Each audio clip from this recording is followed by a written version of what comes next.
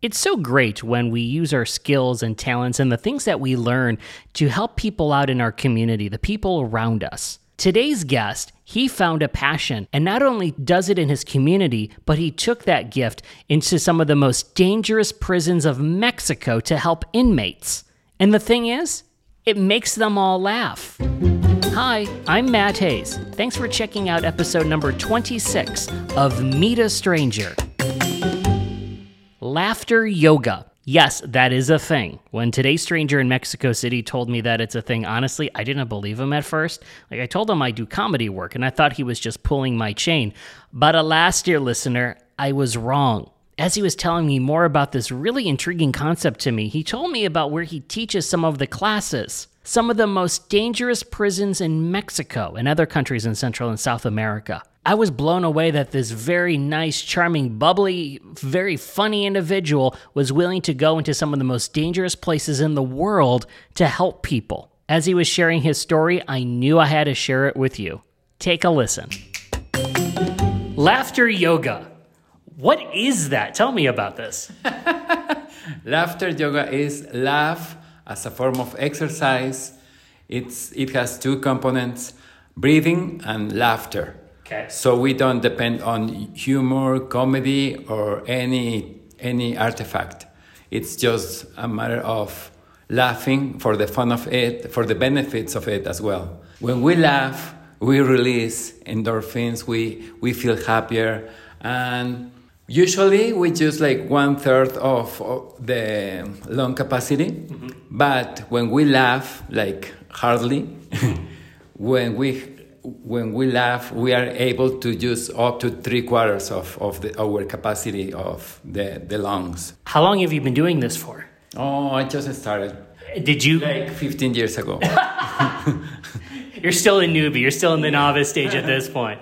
Did you come up with this, or is this something that's been around? Well, this was created by Dr. Kataria, a physical doctor in India, and he realized, well, there is a common thought that people think that laughter is the best medicine. Yes. So he said, well, if people think that laughter is the best medicine, what about if I prescribe laughter to my patients?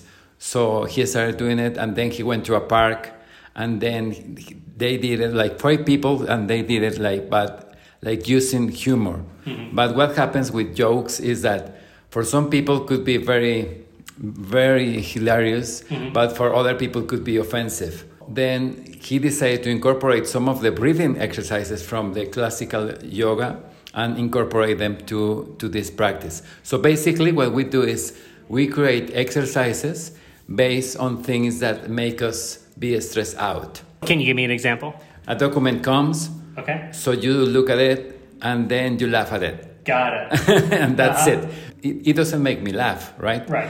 But the idea is like that you put your energy into this, and you are in an environment in which everyone is laughing, and laughter is very contagious. Yes. So the idea is like, don't be rational, but just be like children. Yeah. Children don't need a reason to laugh. If you put like 2 or 3 children together, it doesn't matter if they even don't speak the same language. They're gonna play and create characters and everything. But we as adults, we think, or some people think that we have to be serious to get accomplished some things. Right. Have you done the class at any kind of like unique place or anything? Yeah, yes. And in a place in which, usually in big cities, we deal with some kind of stress, right? Yes. But in this particular place, there is way more stress than in other places. And that would be? That would be jail. That would be a prison Wow. system. Someone invited me to a meditation class, and then there were some people who visited some prison. So they were visiting a jail for women. So they were bringing some activities, and I was like, well, I want to go, but I want to bring laughter yoga. I did it for 2 years as a volunteer. Then the prison system hired me, the government hired me, and I did it for another 5 years. But also, like, I traveled because of this, and every time somebody asked me to do a class, somewhere else, I always ask them, could it be possible for you to hook me up so I can do a session in jail? Wow. And some people say, no, this is very dangerous. Yeah. And I'm like, no, finish up. Finish up. It's dangerous for you. For me, it's not. Yeah. And so I believe that I speak inmates' language, so I can go and move them with exercises. And sometimes, like, people in jail are very confrontative. So sometimes I go there and I'm like, so are you guys gonna participate or are you gonna chicken out? And they're like, wow. Like in our language would be like, te vas a putarrar, which is like, sounds very strong, but very, you're gone from the prison. Yeah.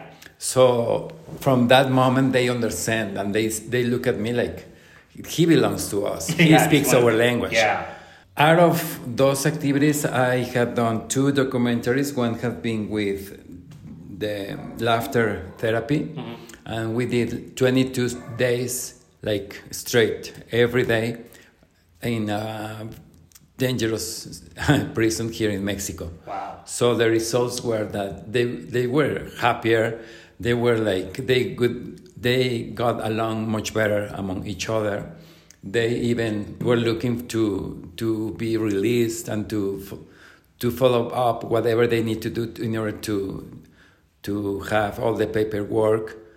So the name of the documentary is called I'm Free, Soy Libre. I think people can be free even in those environments because it's a matter of what you want to feel and what you want to think. So it was an amazing experience for us. And we did another documentary, and that was with dogs. So I believe that dogs bring joy everywhere, and I have some trained dogs, and so the idea it was for them to bring up some values like patience, like, because people in jail are like, they are like, I like your glasses, so I'm going to pay them. Yeah. I'm not going to wait until I have the money to buy them, so I'm going to have them right now. With this project, what we wanted to share with them is like, if you want to accomplish something, sometimes you have to follow a process. Yeah. So it was a very good experience as well. And actually, there was a guy who participated in this documentary, and he's out now. He was released, and he's working with dogs. So we're very, very, very happy about that. Very proud of him.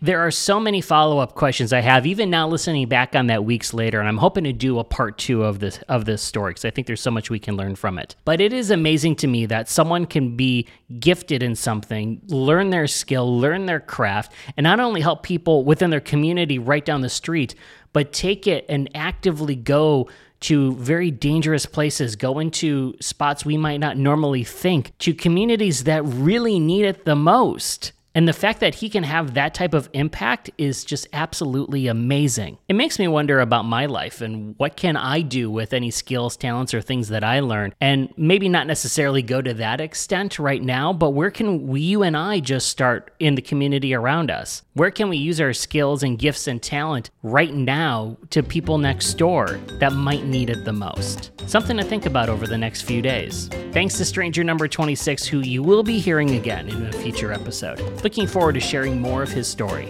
And thank you, dear friend, for listening to Meet a Stranger today. I always love to hear your thoughts. You can always slide into my DMs anytime on Instagram at Go Meet a Stranger or my personal account at Matt Hayes. Until next time, thanks for checking out Meet a Stranger. I'm Matt Hayes. Onward.